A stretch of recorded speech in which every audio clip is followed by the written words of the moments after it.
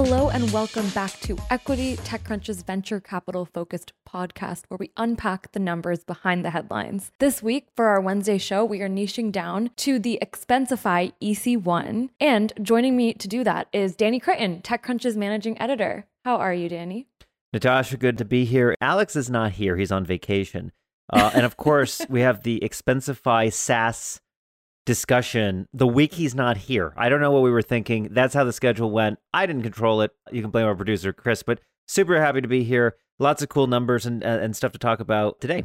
It's a recurring trend, Danny, to your point, because I covered the Monday episode. Bitcoin came up, Elon Musk came up, public market stuff came up, and I was just like, why is this the week that he's out? There is a lot to get into today, and we are going to walk through it all. Before that, I had to do a quick plug for our live show, which is next week. I think it'll be a lot of fun for everyone. Make sure you sign up. I've been told to keep my dad jokes to a minimum. I can assure you that I will not be following in terms of guidelines. It's going to be the best part of it. It'll be nice. So yeah, let's turn to this EC1. Anaheim has spent, 6 months working on a story about Expensify, which some of you might know and actually use. It's an expense management SaaS business and has around 10 million users, around 130 employees. And it's about 13 years old. Danny, so walk me through, I guess, some of the basics of the company, but also why it was EC1 worthy, so to speak. Expensify is a truly, in my view, unique company. SF-based, profitable, 25% EBITDA margins, over 100 million ARR in 2020. The company is just weird AF. It is truly a unique culture, a unique organization, pioneered a lot of what we would call product-led growth. And uniquely for us, I mean, just from a TechCrunch perspective, they debuted at TechCrunch 50 2008, our old startup alley, what was called Demo Pit. And, to me, it was one of these categories where, okay, let's be honest. Okay, it's expense management software. Okay, I would rather take that knife for the SEC and stab myself repeatedly than to read about expense management software. And yet, Expensify has actually managed to make, I think, one of the most interesting stories we've covered. The company comes out of the peer-to-peer hacking world of the early 2000s. I think that's the part of the story that I just had no idea about. David Barrett, who's the CEO and founder, worked with Travis Kalanick. Before starting Uber, he had a company called Red Swoosh, which was focused on, I guess you would call it a decentralized CDN or content delivery network. And Red Swoosh ended up getting bought by Akamai. David followed Travis. They all left because Akamai was Akamai. Travis ended up going to start Uber, and David ended up starting Expensify, both of which are now, I mean, obviously Uber IPO'd a few years ago, but now are heading towards the public market. So, there's this ethos, this very democratized, decentralized, non-egocentric ethos that's built into the company from a very foundational level. Totally. I think this is one of those cases where you see how much a single person's experience can really impact every side of the business. From a very basic level, I mean, everything's unusual because the company reinvents everything. I mean, there's nothing in the business that is in any way like the societal default for how to do something. They don't have the defaults for HR. They don't have defaults around org structure and org charts. I don't even know how org chart software would even handle them because there's no org chart. I think it's one of these companies where it's it's such a beautiful social experiment. We have so many defaults when you go from company to company, but that's just because people just borrow from each other and they're just using the same models over and over again. Of course you must have engineers and senior engineers and architects and VPs of engineering, and you have to have this hierarchy, and this is the only way to go about doing it.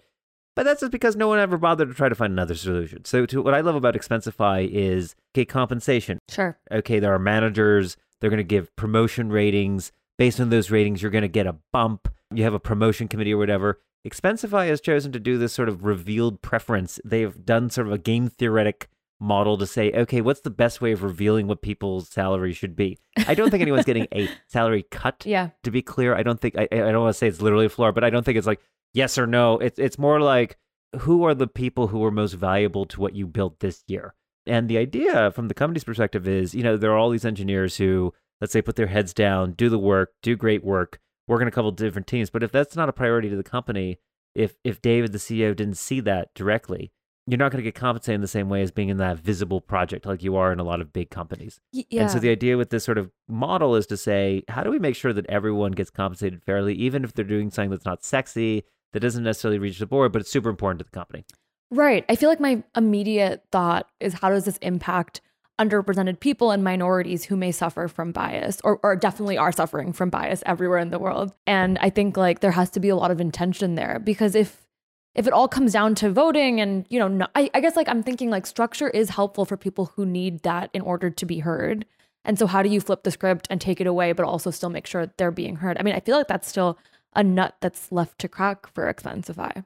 It's a culture that obviously it's very opinionated, right? And in the sense of like, you're either going to love it or you're going to hate it. And I actually think a lot of folks would hate it. You know, there's not a lot of structure. They have 4 career paths as an example. They have a generalist, an evangelist, a people manager, and like a tenure path. You know, they have a Senate in which decisions for the company get made. So famously, last year during the election, Expensify sent an email to all of the customers suggesting that people vote for Biden over Trump. And that was decided by the Expensify Senate. Which is a concept that just doesn't exist in any other company that I'm aware of, right? Wait, yeah, let's take a minute to explain the Expensify Senate, because this is actually crazy. It's for a group of people that have been around the company for a long time, but don't see themselves fitting into the other career paths that really Expensify says are their future. They're given this authority to really vote on how a lot of decisions are made at Expensify and literally like govern the company. I mean, it's its own world in that way. And I think what's interesting is if you think of Expensify as only being 130 employees after 13 years, right? They're adding an employee 1 a month. Wow. Barely. Yeah. I talked to a lot of founders in sort of that Series B scaling stage when they're going from 60 to 120 to 200 to 400. And one of the things you really lose in those contexts is you can't really maintain a culture or a unique culture, a differentiated culture when you're hiring, you know, 80% of your workforce is less than a year old. And I think Expensify is one of the clearest examples I've ever seen of a company that's like, if you're onboarding exactly one person per month, and I realize it's not literally that, but on average, 1 person per month, you actually can maintain a unique culture. You can onboard people in a unique way. You can actually invest in each person as they're walking in through the door. I don't know if that helps diversity. I don't know if it allows them to reach out to different types of folks. But because it's just slower, there's a lot more, I think, intentionality. Whereas I think when you go to a large company, I mean, you know, we're ultimately owned by Verizon. So you go through Verizon orientation, you know, Verizon's 130,000 employees. Like, you are cattle.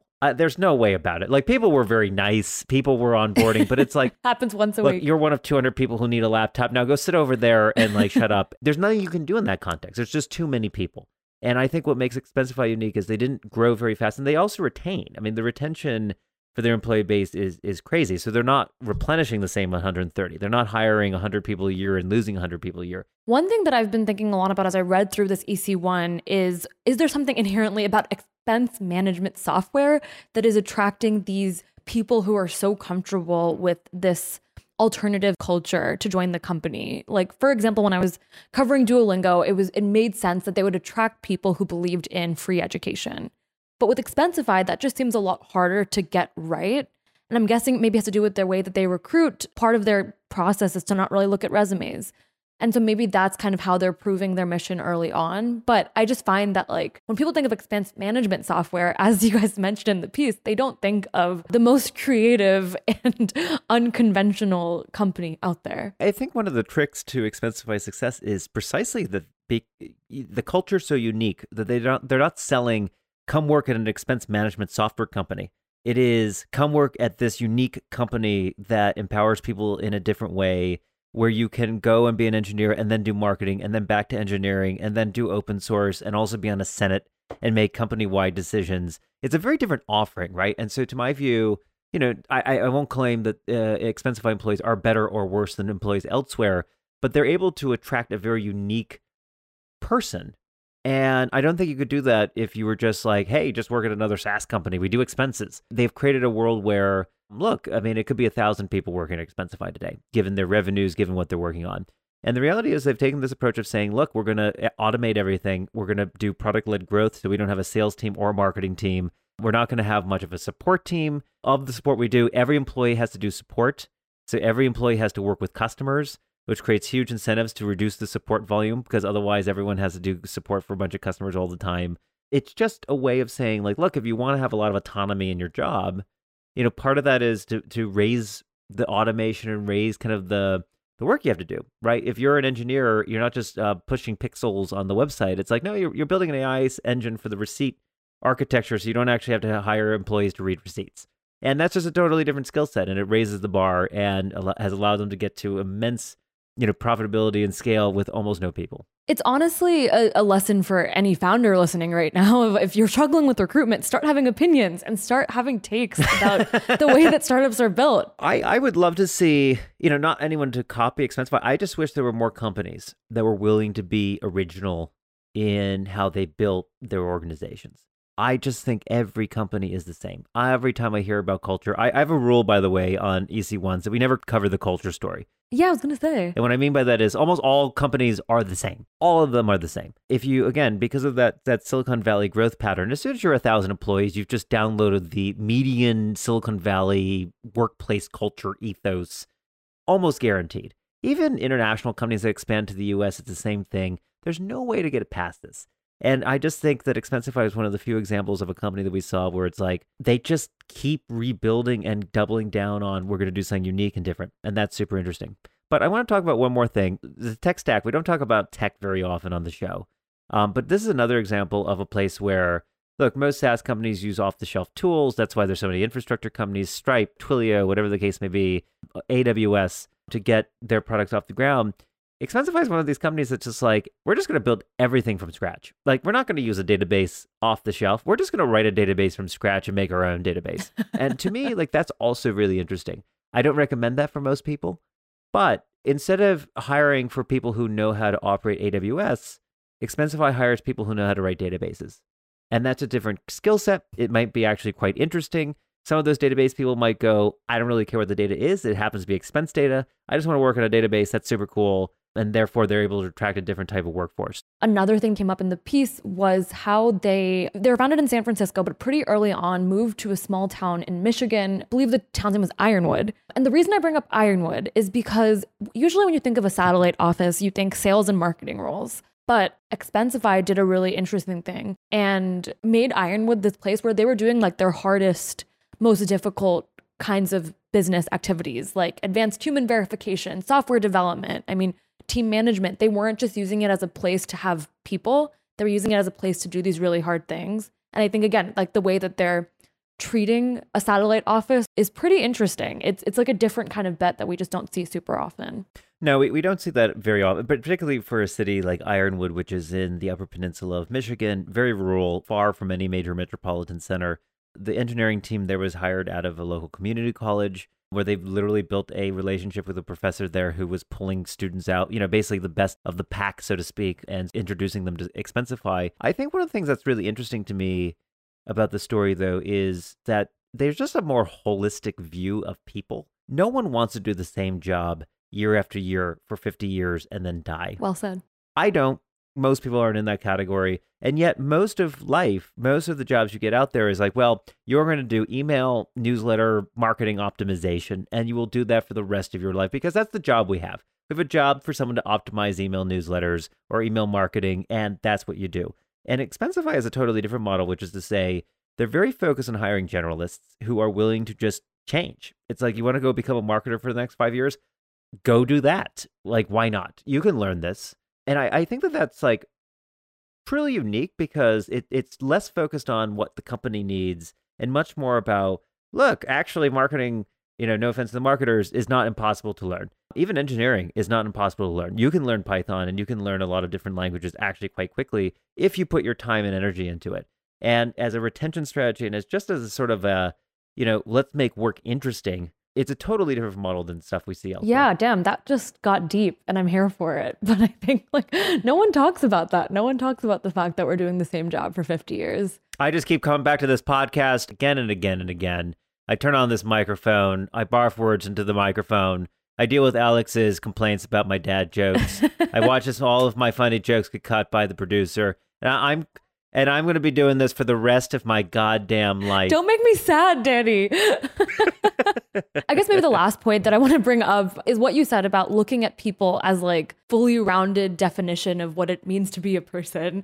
And Expensify pays people the same rate regardless of where they're based, which is just still so rare today. And even a lot of companies are rethinking this at the moment as their people become distributed.